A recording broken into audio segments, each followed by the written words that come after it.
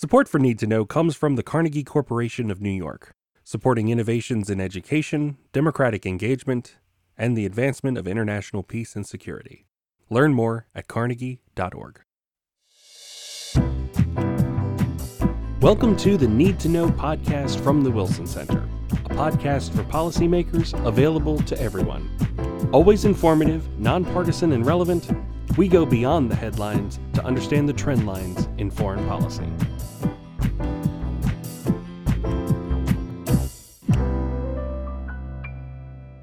I don't know if any of our listeners out there are like me and possibly have other hobbies besides tracking Congress and tracking foreign affairs, but I love getting into the workshop, doing a little woodworking, tinkering around the house with some home repair. And if you are like that, you have noticed the price of lumber over the last year has just gone bananas. And I wanted to talk to my friend and colleague, Chris Sands, who is the director of our Canada Institute, and he will help us understand some of these softwood lumber issues. Chris, welcome back to the Need to Know podcast. Oh, thanks very much, Aaron. I'm really glad to be here. You know, I've been in meetings before when I was on the Hill and when we did a trip up to Canada.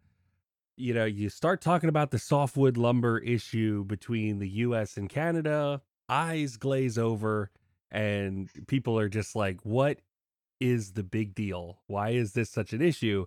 But now people want to talk about softwood lumber because the price has tripled over the last year. Now people care.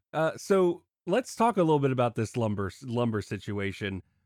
First, I guess, give us the lay of what is the lumber that we're getting from Canada.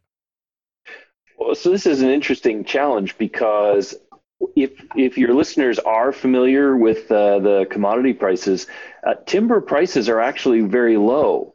And the difference between timber and lumber is milling. And we're having real choke points at milling where some mills can't open because of COVID restrictions. And normally we'd say, well, Canada could send us some milled lumber. They have an export ban on raw logs, so they don't send timber. They only send lumber our way. And that's one of the reasons this has been controversial, because what Canada exports goes around the American milling sector, which right now can't get the workers and can't operate normally. So in a way, if we open the border to Canadian lumber, we'd solve the consumer's problem, but we'd put the millers who are already, struggling and being this bottleneck into a dire situation. They might never come back. So I think that's one of the reasons the Canada-US dispute intersects with this market challenge, which is very much driven by our COVID reality right now. Right. So in my understanding of what has happened over the last year is just like many other sectors in our supply chain, the sawmill industry essentially shut down last March. And there was also an anticipation that there was going to be some slackness in the market anyway. Lumber has not done very well over the last few years, and they were not anticipating 2020 to be any better. And so the shutdown, but then people like me are sitting at home and we're like, well, maybe it's time to finish that recording studio that I now need to do podcasts at home in. And Chris can see, but since it's an audio podcast, this wonderful pine walls that I have around me, was able to purchase all those before the price went crazy. But people like me, they're looking around their house and all these things that they can do without commute times and adding adding to their day. There's a lot of people that suddenly demand spiked. Well, and people often then think about this dispute we've had with Canada going back to the 1980s, and they say, well, why don't we import more Canadian lumber? And as I say, that wouldn't help the millers, but it also creates a couple of other wrinkles that have to do with the way in which we allocate land and make it possible for lumber companies to get logs to the millers, et cetera, and the way that Canada does. And the best way to explain that difference is that most forested land in the United States, in the continental United States, is in private hands. There are some federal lands and some federal logging rights, but for the most part, What a timber company does is bid to be able to harvest a particular parcel. And most landowners auction that right off to bring in a company to then harvest. And sometimes there are replanting requirements and other things that are added on to the price to get access to the land. Now, several years ago, thanks to environmental pressure, we no longer let you move logs down rivers. They get in the way of everything else the river does, including transport of boats and inland waterways, that sort of thing. So you can't move the timber that way. You have to move it pretty much by truck. And because a lot of the parcels that timber companies get access to are kind of funny jigsaw puzzle size, they have to get in there, and maybe they have a mini mill that operates on site for a bit, but often they have to move the logs to a miller centrally located, and then you have the economies of scale, or I guess the scale operation situation. The miller wants a steady stream of lumber and wants it coming out the back end steadily, and they're dealing with multiple timber harvesters who have to feed in, and it's easy for that system to get bottlenecked. The original Canada-US, oh, I should contrast with what happens in Canada. In Canada, almost all of the forested land belongs to the province in which it's grown. It's called the provincial crown, but it's essentially non-private land. And so the provinces, you're really going back a long way, they just simply decide what's the reasonable amount of acreage that should be harvested in a year, set a replanting requirement, and then take, bids from harvesters who want to come in and do the logging, cut down the timber. And they've been able, because they're a single owner and they're a government, to set multi-year leases and really large parcels of, in case you didn't notice, Canada is 10% larger than the land area of the US. However, they only have about 10% of the population. So there's a lot of big, beautiful forested land where you're not going to disturb anyone, except for maybe the occasional owl, by going in and doing harvesting. So you can do a 10-year plan, a 5-year plan to work that area. You've got your work crews, you've got your work camps, everything can be set up centrally, and it's a built-in efficiency that they have. And for most provinces, they simply came up with the allocation, took requests from different timber companies, and that's it. There was no fee. They just had the obligation to replant. So you look at the situation between the Americans and the Canadians. The Americans are paying for access. They have the inefficiency of transport, and they have the challenge of finding a mill that they can get to and keeping that pace steady so everybody's working. In Canada, that soup to nuts can be vertically integrated so that you have a large parcel of land, you have a longer period of time to work it, and you're not paying access fees to the owner because it's the province. You're just taking on the commitment for replanting. So it's a much more efficient situation. If you were David Ricardo, famous economist of the past, you would say it's a question of factor endowment, that Canada does have a lot of forested land, but there's no doubt that the public policy structure also makes it much easier for Canada to operate than it is for our guys here. And I also understand, and I am not an expert in this at all, it's just on things that I have read in my own interest of this. But it's not necessarily like you can just, if for some reason American timber and American mills were able to just be able to start up tomorrow, it's not exactly a one-to-one with Southern Pine and what's coming out of British Columbia as far as building grade materials and things like that. So there is sort of, we rely on Canada to a certain degree for this supply. Am I correct on that? You are correct on that. And this is one of the challenges that we face because, particularly in the South, you have a longer growing season. And that's a big advantage because you can maybe turn around a crop quicker, you can replant and get a quicker harvest. So those are good things in the US. And the American South has become a real heartland. If you go back 150 years, we clear cut Michigan, a lot of Minnesota, Wisconsin, because that was the old Northwest Territories, and we needed the lumber for building the American Navy, mostly on the East Coast in those days. And Canada's early lumber industry had a similar challenge. They were providing timber for the British Navy. And so we didn't actually compete with each other very much. We were both supplying different kind of sectors. with softwood. Now it's changed quite a bit, and we've relied on Canadian imports to make up for what has been a slightly diminished Pacific Northwest harvest as the South has become a bigger player for us in the United States. So, Chris, I know, from my time being on the Hill and then, of course, working with you and our Canada Institute over the years, I know that this softwood lumber issue has been around for a while. I'm not sure exactly where it started, though. So, could you just give us a few minutes on where this started and how it progressed? Sure. It is a dispute that began in 1982, and a couple of factors are important. One is that in the United States, land for forestry is mostly in private hands. So timber companies go into auction to get the rights to work a parcel of land. We make it illegal to move logs down rivers. And so, mostly due to environmental concerns. And so, you got to truck them to mills. And even with mini mills, the mills got to have a steady flow of logs. So, those are challenges in the US lumber sector. In Canada, the province in which the land is, or the trees are, is the landowner that can allocate a certain amount of land that they think is environmentally sustainable to timber companies that want to work it. And they can do multi-year leases that allow for the co-location of a timber mill, work camps, etc. And so that's allowed Canada to be very competitive on prices. In the 1980s, we were moving into mechanization. Everybody's borrowing money to buy equipment.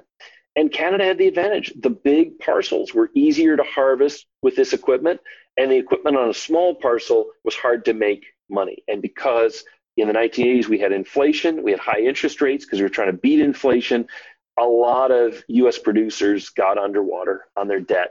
And like the family farm, they came looking for relief, and the trade system allowed them to petition for relief. And they focused on Canada because Canada was the largest exporter into the US market of softwood lumber. That move in 1982 started off a series of disputes. We call them lumber 1, 2, 3, 4, and I think where we are now is 5. At the end of each of those 1, 2, 3, 4s, we came up with some agreement. I think the most important was maybe lumber 3, because Canada settled on a voluntary export restraint agreement. They just limited what they shipped to us to keep us happy. Then lumber 4, Canada agreed to tax its own lumber in order to keep that to keep the money on their side. But both of those were attempts to accommodate our concerns and avoid a trade war. In 2015, the lumber 4 agreement was allowed to expire. Canada thought it could do a better deal with the United States, and we're still fighting.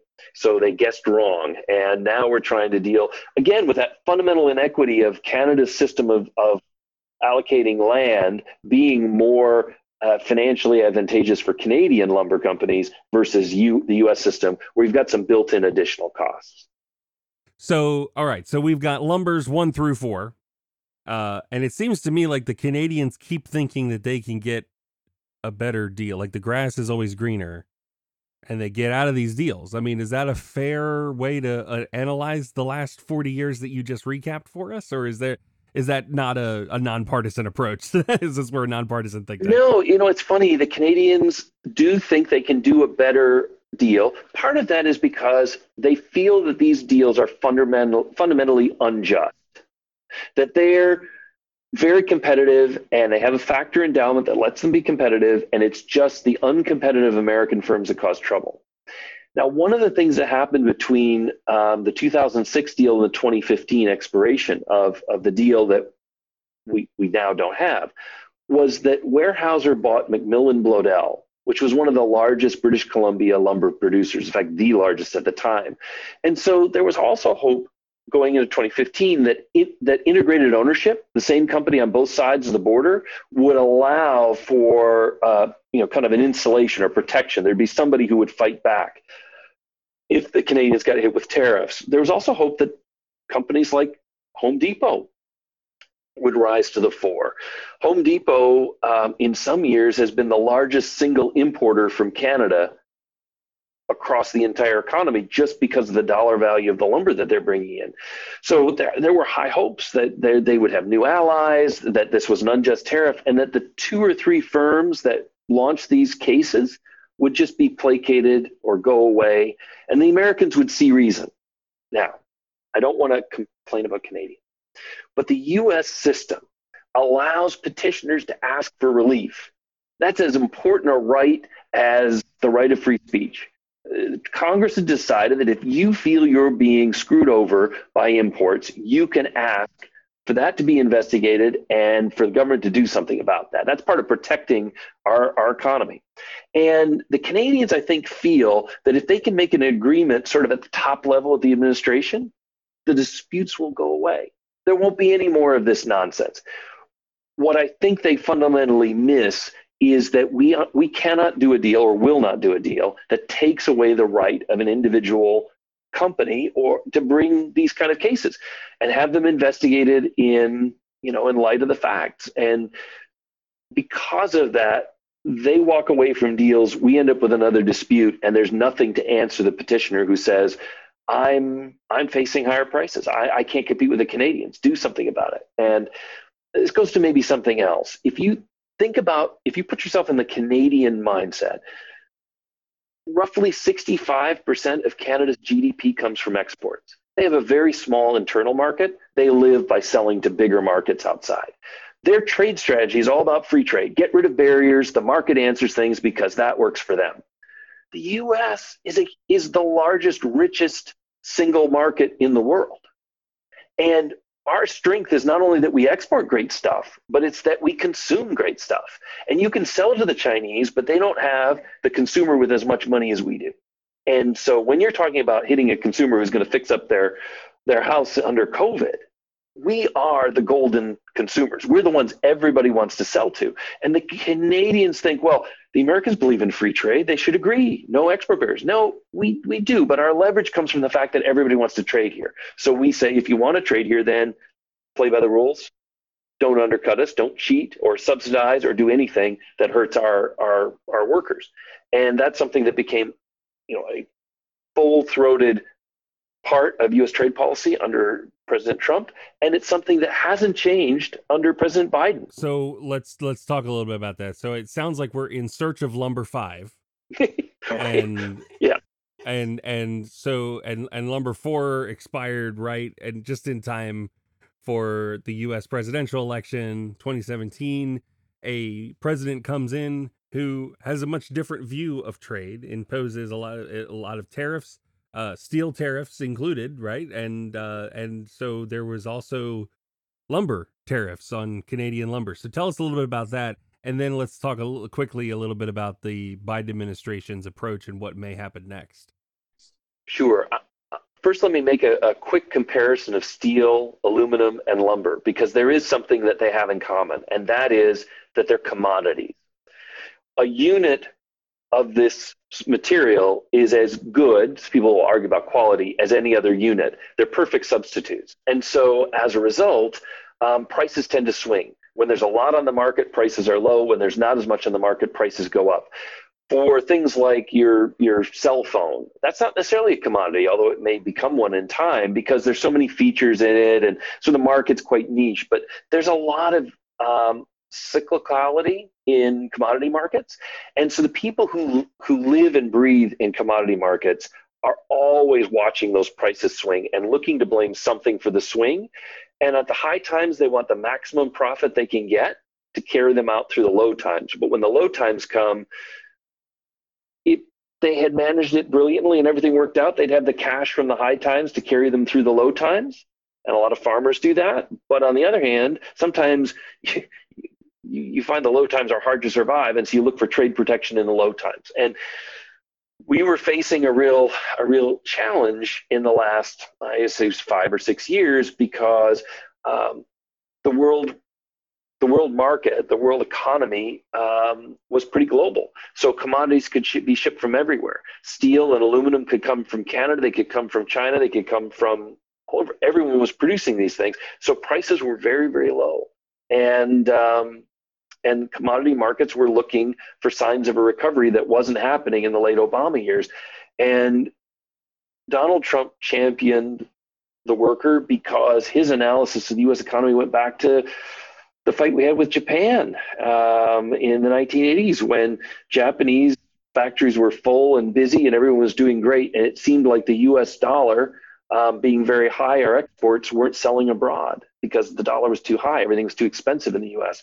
And so seeing a similar problem in the United States in 2016, 2017, Donald Trump decided to rectify that by hitting people with tariffs to encourage them to back off and create some space for the U.S. to recover and become competitive. And in particular, for things like steel and aluminum, he wanted to make sure we had these industries because they're really important for the defense sector, et cetera. Lumber maybe less so, but here's the problem for the Canadians. It was also the time in which the Chinese became very difficult. Their economy was slowing down. They had growth rates that were closer to single digits, which wasn't very encouraging.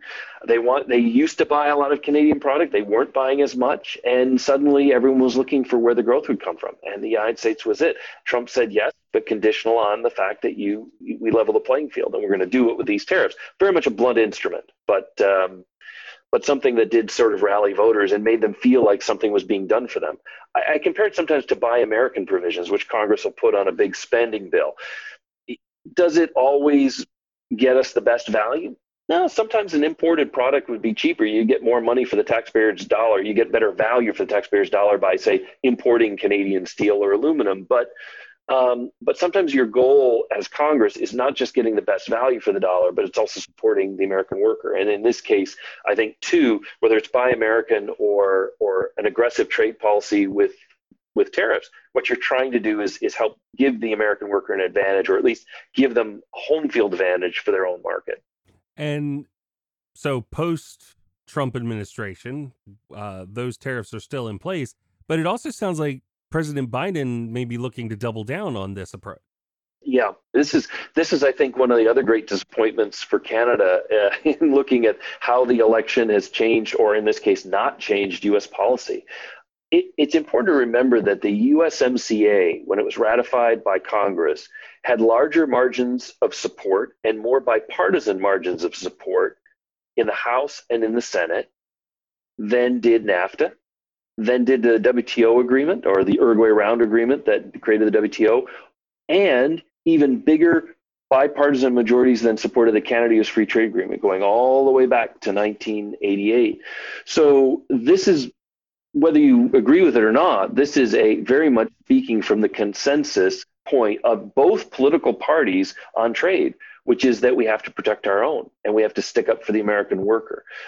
Now, partly that's because I think the American worker is somewhat up for grabs. For a long time, you would have predicted most workers, because we were highly unionized, that their unions would help align them with the Democrats. That was certainly true for the big industrial unions, and, like, for example, the auto sector in my hometown of Detroit, always kind of lining up with Democratic presidents and so on, and they were very comfortable in that relationship. Ronald Reagan made a bit of a play for that vote, almost culturally, and he did get a lot of that vote, but it was something we thought was fairly stable. But now, first of all, we're not as unionized. I mean, we don't have as many unions in a lot of sectors. And second, the unions see some value on both sides. Some union members are kind of culturally conservative. A lot of them are in the flyover country, in the middle of the Midwest or the plain states. And so they're very open to Republican appeals. And as both parties have competed for this voter, which I think is good news for the voter, they've looked to appeals to try to win them over. Nobody wants to be seen as hostile to the working man right now, because both Democrats and Republicans think, hey, I've got a shot at those voters, and so why not talk to them, and why not try to do things for them? And there's no votes in Canada. The Canadians don't vote in our elections, and so there's not much incentive for Congress to say, wait a minute, let's be fair to our Canadian friends, much to Justin Trudeau's chagrin. But the working man is trying to renovate their house, do their woodworking projects. It's adding $40,000 to the cost of a new home construction. So, I mean, are we lumbering towards disaster? We're lumbering. Well, we are. And this is the other side of trade policy that's often hard, is that consumer benefit is spread over so many people, and consumers aren't very well organized.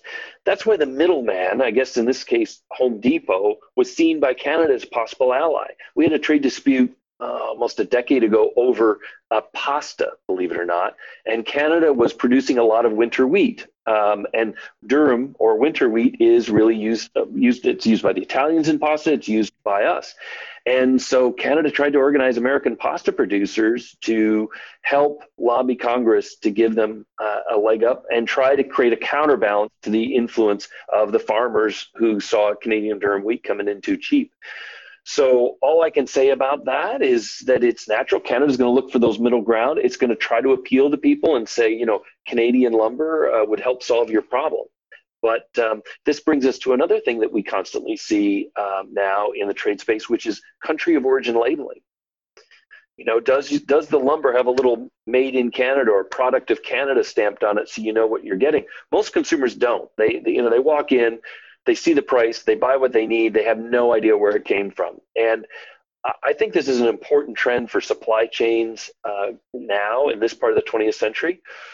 A lot of consumers want to know, you think about this with relation to products from China, they want to know there's no forced labor, no human rights abuses behind the production of this. If you think about Kathy Lee Gifford and her clothing line for maybe 20 years ago, it was, we don't want any child labor, in these things. But the conscientious consumer increasingly wants some transparency about where the things they buy come from so that they can buy or use their spending to support their values.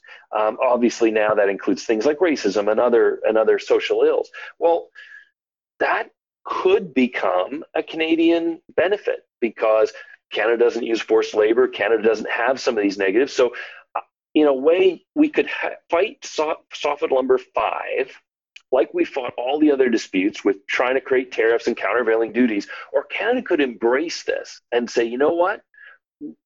We think if we can make consumers in the United States understand product of Canada means something good and they should feel happy buying it, and then they see that product of Canada when they get to Home Depot, they will understand better how important Canada is to their trade. And I've seen a lot of Canadian companies shy back from being identified as too Canadian because they worry that Americans want, to put American products first. But I don't know. I think the consumer of today is a bit more global, is open to buying things from other countries. That's not the problem, but they care about the content and how it's produced. And so American producers may be able to get the trade system to work against them, but American consumers may be able to take this new ethic of transparency and the conscientious consumption to the next level. I'll give you one other example, and that has to do with shareholders. So if you're Pulte or Trammell Crow and you build houses for a living, do you want to be able to say to the people who buy your houses, but also to your shareholders, we buy lumber from places that are consistent with the values, where there's good replanting and there's not environmental damage.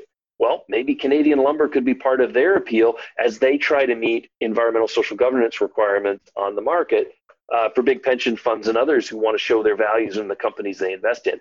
So I think what will make softwood lumber 5 not lumbering to a disaster is a change in the way that we conceive supply chains that gives Canada a very different strategy, one of reaching out to consumers and shareholders and saying, the more you know about the Canadian product, the more you'll find that it really does align with your values, and that should be paramount, not whether it's local to the United States.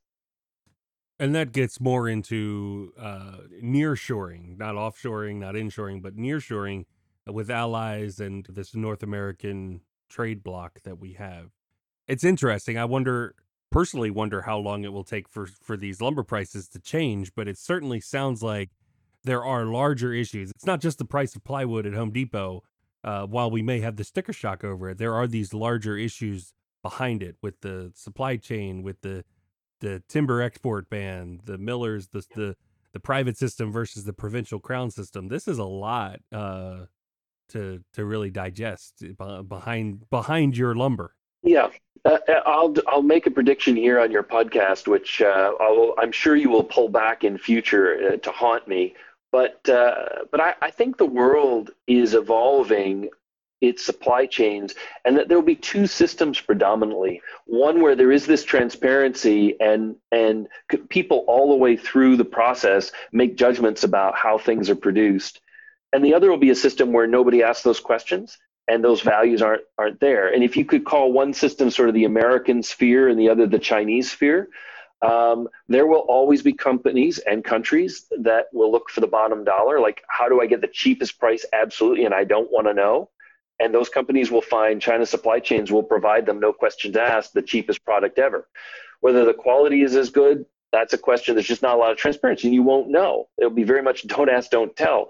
But I think what is evolving, and I'm fairly optimistic about it, is a world in which there's a lot more data in supply chains, and that data is part of us feeling comfortable that we're not destroying the Brazilian rainforest, to go back to lumber. That's a hardwood, mind you, not a softwood, but that what we're doing is conscientious. That won't eliminate the other world, but it means that we'll have a high standards trade environment that I think Canada will be competitive in, even with their system of stumpage, as they call it, where they don't like to do auctions to give away their trees. Now, one last thing, and I just have to say this because otherwise you will have a listener who will write to you to complain if I don't mention the great province of New Brunswick.